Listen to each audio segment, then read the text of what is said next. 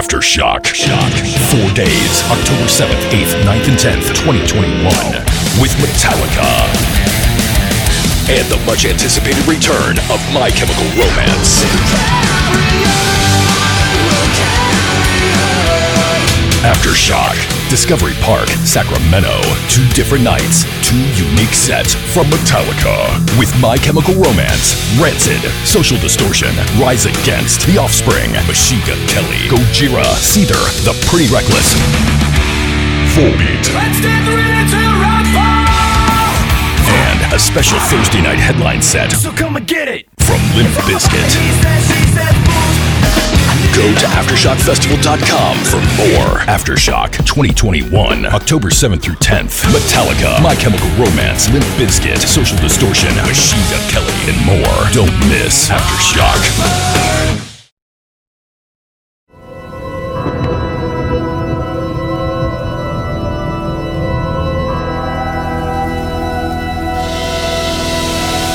Ladies and gentlemen, boys and girls, children of all ages, welcome to the one and only Rock and Wrestling Podcast. Glorious, no, I won't give in till I'm victorious, and I will defend. From far and wide and light years away, cast from the shadows, and I light my way.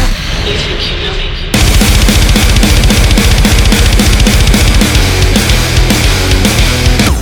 Just a sexy boy. Oh, I'm not your boy toy. I'm just a sexy.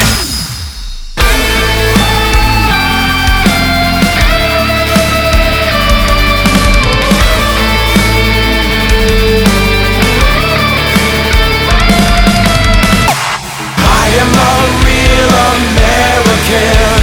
Fight for the rights of every man. Without further ado, from parts unknown, your host with the most, Nick. I am a real American. Fight for the rights of You are listening to the one and only Rock and Wrestling Podcast. I'm your host with the most, Nick.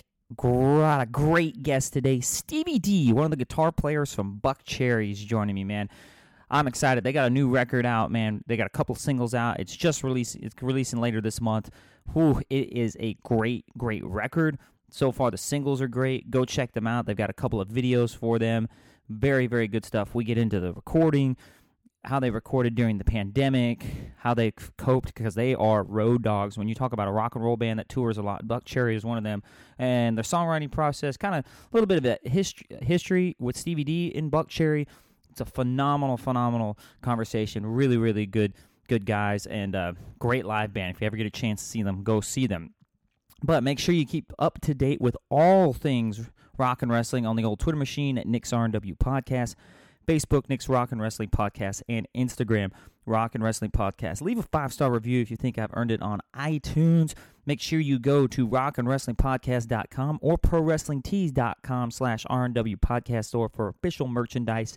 And finally, go to patreon.com/R&W Podcast. Support the show any way you can. I appreciate it, man. We're chugging along. I'm going to stop yakking here. We're going to get into it right now on the other side with Stevie D from Buck Cherry. Aftershock 2021, October 7th through the 10th, Discovery Park, Sacramento, with 2 nights of Metallica and the much-anticipated return of My Chemical Romance. Aftershock. With Rancid, Limp Bizkit, Social Distortion, Rise Against, The Offspring, Machine Gun Kelly, Seether, The Pretty Reckless, Volbeat, and more. Go to AftershockFestival.com for everything. Don't miss Aftershock. All right, it's a pleasure to welcome to the Rock and Wrestling Podcast, guitar player from one of my favorite bands, and actually my band opened up for you guys in 2015 out here in Sacramento. So Stevie D from Buck Cherry, man, it's a pleasure to have you on. Oh, thanks for having me.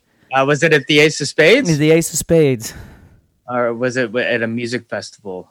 What's the festival out there? Aftershock. Aftershock, yeah. Yeah, no, it was at Ace of Spades, man. And I'll say this so everybody hears it, man. Sometimes when you're a local band, you got to open up for the bigger bands. The bigger bands tend to be jerks, but you guys were nothing but cool to us, so we really appreciated it. But the biggest jerks ever. But, yeah, it never pays to be like that. But yeah, but well, thanks. Yeah, I was just jealous too of your abs on stage. I was like, man, I got to get abs like him. Yeah, it's not that way after COVID, but you know, I'll have in the next few weeks I'll have a chance to burn all that off. So you guys got a new record coming out next month, Hellbound, man. It's phenomenal. The first 2 singles are out, but you guys wrote 25 songs and then chopped it down to 10, man. How did you guys go from 25 to 10? Just the process of writing this record, I'm sure, especially during COVID, was probably a little more difficult. I think it was just kind of the natural progression, the process. We started writing in 2020 when we got the news of we had to cancel shows and we weren't going to be playing. And Josh is the type of guy that really needs to be moving, not stagnant, in order to stay sane. And I also have a bit of a need to have some kind of structure or schedule to stay busy, to stay occupied. Otherwise, things get really kind of dark. But we wrote in the process. We wrote over 25. We went to Nashville for part of the process and wrote with a guy named Marty Fredrickson, and who's also the producer of the album. And it was really up to him to kind of render down all of this into what would be the album. And I think for us doing, me or Josh doing that, we're a little too close to it. But what Marty wanted to do is kind of get a cohesive, consistent body of work that all sound. Not that any of the previous albums weren't, but that he just wanted the one solid piece of work that all sounded, similar.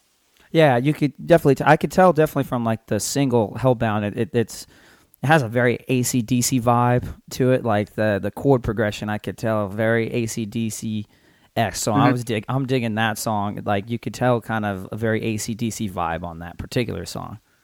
It's no secret that they're our heroes.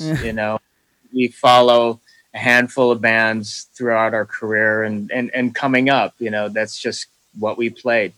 So if it comes out, it's been in our hands for, from day one. So it's going to come out, but yeah, that's part of the Buckcherry sound. Yeah. Well, going back to working with Marty, did he kind of you guys had those 25 plus songs, and you said you guys are so close to the material. Did he kind of step back and say, hey, maybe this is, not the best song, but let's try something different here? Did he kind of push you guys to try a little bit different of a sound maybe from what you're used to? I don't think that I think what he did was, instead of, he wrangled us into a certain sound. But he always, he's always inspirational. He's always asking us to stretch out.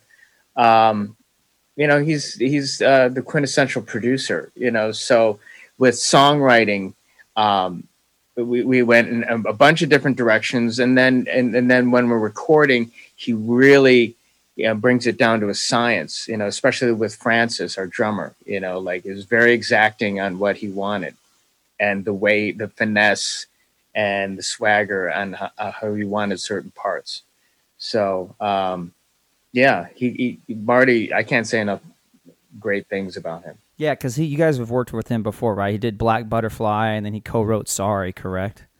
Yeah, he's done that. I think he did some stuff on All Night Long, and along with countless songs from Aerosmith, and he's worked with Ozzy to Carrie Underwood to, I mean, the list it goes on and on.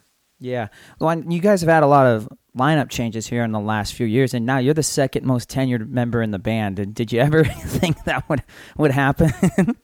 I didn't know. It's funny because when Keith called me to come down to a rehearsal, it was only for it wasn't to join the band per se as much as it was like we're gonna put together the band and play one live show at the Key Club, and then it turned into like after a couple of rehearsals, you know what, we're gonna start writing songs, and if you're into making an album, we don't have a label yet, but bring your rent on Tuesday.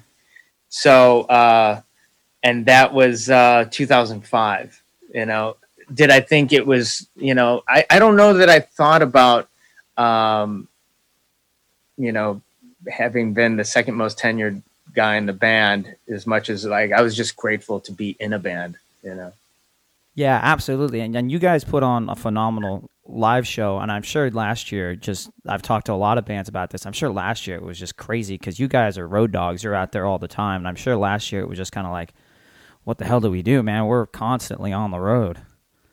Yeah, I mean, gears change throughout your career, and we get older, and I think we get married, we have kids, and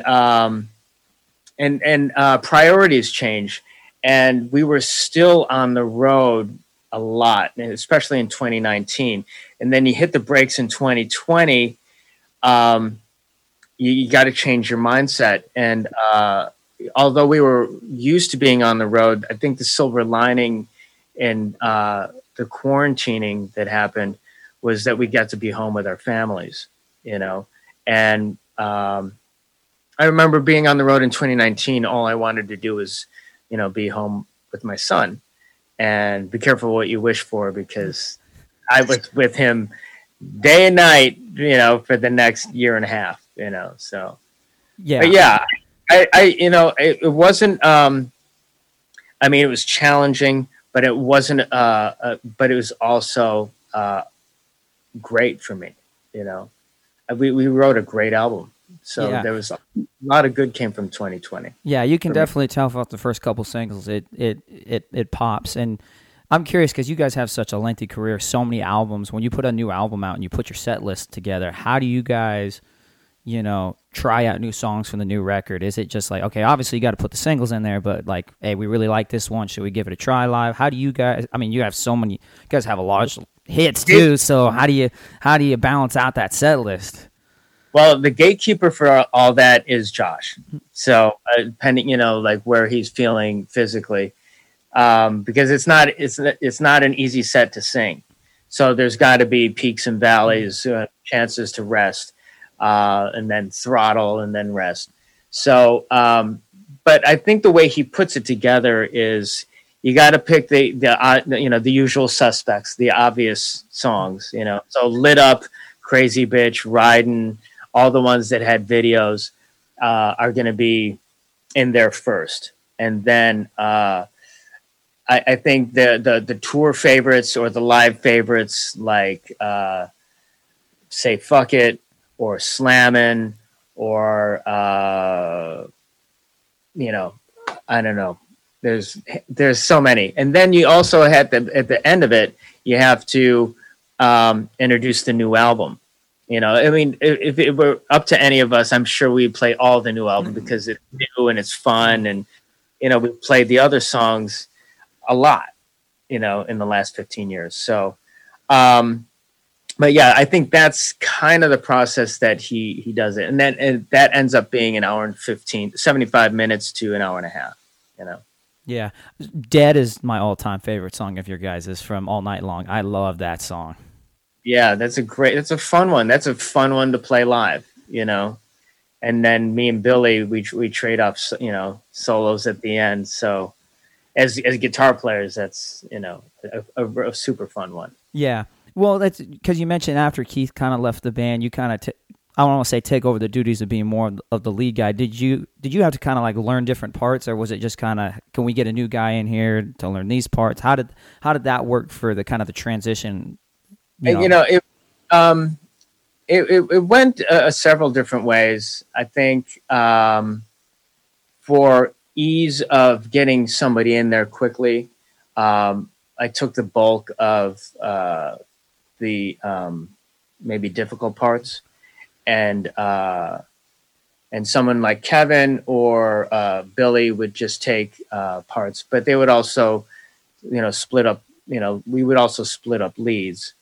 It was just where is the retention? Are you comfortable with like all these different parts and solos, or do you want the kind of basics? So wherever their comfort zone is what they're doing, and then I'm picking up the rest. Yeah. So you guys, the album comes out next month. Obviously, your guys are going to go out and tour. Is the plan to really go out and tour? I'm sure tour hard behind the record. Because you guys, like you said, canceled over 100 shows last year. Yeah. Well, right as soon as the mandates and restrictions were lifting, our phone, our manager's phone rang for 3 weeks straight.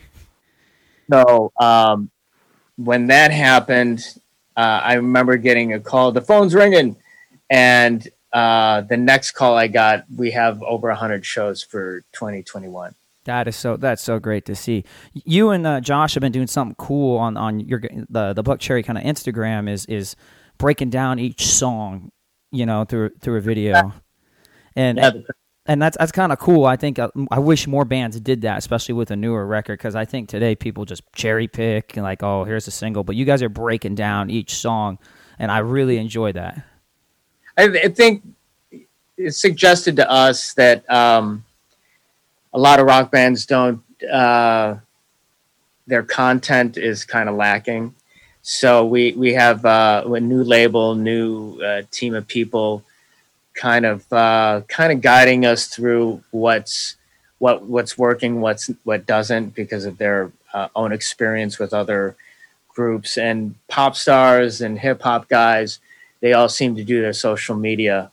And there's a lot more content with them. So this was another experiment on coming up with content that worked. So we got a great reaction with that. And with that, once they go to, let's say, the YouTube page, they stay there for, I don't know, 5 videos or more. So it just drives everything upwards. Yeah, I like it because I'm old school in that I want to listen to a whole record. I don't want to listen to just one song. And it's kind of cool to hear the backstory of like, well, this song started out this way, but it changed this way. And especially as a musician, too, you like to hear how other people write. So it's just, it gives it more, I don't know, pop to it. I really enjoy it. I wish more bands did what you guys are doing. For me, like I grew up, in the same era, and a lot of musicians or band members were, there's a lot of, they're untouchable. You really didn't know what went on behind the scenes, and especially straight from their mouths. Maybe it was in a print but there wasn't a lot of videos made or films made about their process. And so I would look at albums and all the nuances and that kind of thing. But yeah, I think that this is totally successful. It totally worked. Yeah. As we wind down here, I appreciate you taking the time, man. It's a pleasure always talking to you. But the new record, I've got to ask, is there a favorite song for you like that stands out as one you're like, man, this really, whether it's going to be in the live context or you're just really proud of the work of that one particular song? I'm proud. I'm proud of all of them. There's something special about each one. And I'm not just saying that because this is our new release, but what was going on for us in the world, but also in our personal lives, seeing it across the finish line, I'm really proud of this band. I'm really proud of us. Favorites, I know coming out of the gate, they were like, what do you want the first single to be? And you usually let the label kind of pick the song, but I really felt strongly about So Hot. And that one across the board was like, yeah, that'll be the first single. I like songs like The Way because of what was going on when I wrote it. My dad had just passed a year ago, May, or this month. And I wrote that right after. So the emotion going into that, I'm really connected with still. Let's see. Ain't Wasting No More Time I feel like is a mid-tempo tune that kind of stretches out in a different direction for Buckcherry, as well as No More Lies, but are still rock and roll songs that sound like us. So I like those a lot too. I like Here I Come because it's just a barn burner, It's a good old fashioned rock and roll song. Hellbound, good old fashioned rock and roll song. So all of them, I love all of them. Yeah. Well, you mentioned you wrote the particular song, and I just want to get your take when you're writing something. Obviously you're a guitar player. It's a riff, a chord progression. Do you tend to write the whole song and then take it to Josh and you guys work on it together, or is it I got this idea for a chorus, I got this idea for a riff, and then kind of bounce it off each other? Yeah, it happens all different ways. Sometimes, a lot of times I'll just write a riff, a verse into a chorus, verse, pre-chorus, chorus. I'll repeat it and I'll record it and just repeat it twice and send it off to him in a voice memo, in a text. If he connects with it, then we run with it. And then he comes over here and we demo just that much.